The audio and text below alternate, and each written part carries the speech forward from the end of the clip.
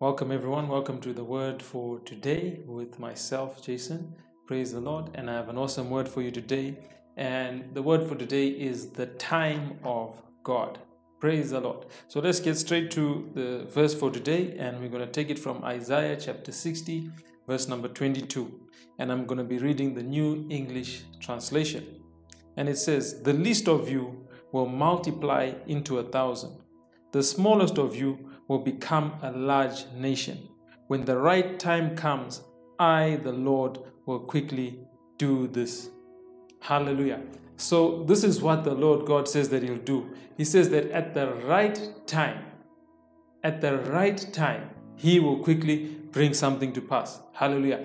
So have a look at this. This was a promise of the multiplication of the children of Israel, that they would grow into become what? A strong nation. And we've seen that has come to pass and that has happened. So even in your life, you need to understand, and even in situations around the world, there is the prophetic time of God. So you have to understand the time and the season that you are in your life. And when you see that this is the time when the Lord wants to do this, you have to step out and rise up and take that opportunity. Don't delay and don't back down. And at the same time, don't try and jump too quickly into something when the Lord has said to you, just wait a little bit before you get into that time, isn't it?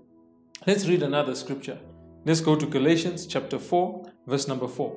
It says, "But when the appropriate time had come, God sent out His Son, born of a woman, born under the law." Hallelujah. So this is speaking of Jesus Christ, that when He was born at the perfect time of God. It was the right time for the Messiah to come into the world. And everything was prophesied, everything was done in time, and the stars, everything was lined up. The stars showed the wise men where Jesus was, all this sort of thing. So even in your life, there is that appropriate time for each step and each season. Be in sync with the time of God. The time of God will never fail. We even see this with Jesus' ministry. Let's look at another verse. Let's go to John chapter 7, verse number 30. It says, "So they tried to seize Jesus, but no one laid a hand on Him because His time had not yet come." Look at this. Many times the religious leaders tried to arrest Jesus. They tried to trap Him. They tried to kill Him. They tried to stop His ministry. But the time was not yet come. The time of God was not yet come for Jesus to be crucified. So even in your life, understand this, that there are times, there are seasons. Even today, as you hear this word for today, make sure that you step in the time of God and in the season of God. And when it's the time of God for something to happen, nothing can resist it. Hallelujah.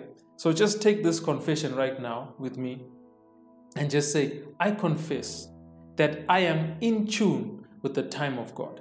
I will never go ahead of God's time, and I'll never be behind in God's time. I am moving in sync and in step with the Holy Spirit. In Jesus' name, amen." Hallelujah. So just remember to share this word, share this podcast, live by this word. This is the word of God. Hallelujah. And you will see the fruit and you will see the results of it. Amen. I'll be back again with another awesome word. Thank you for listening and thank you for watching. Amen. Have a blessed day.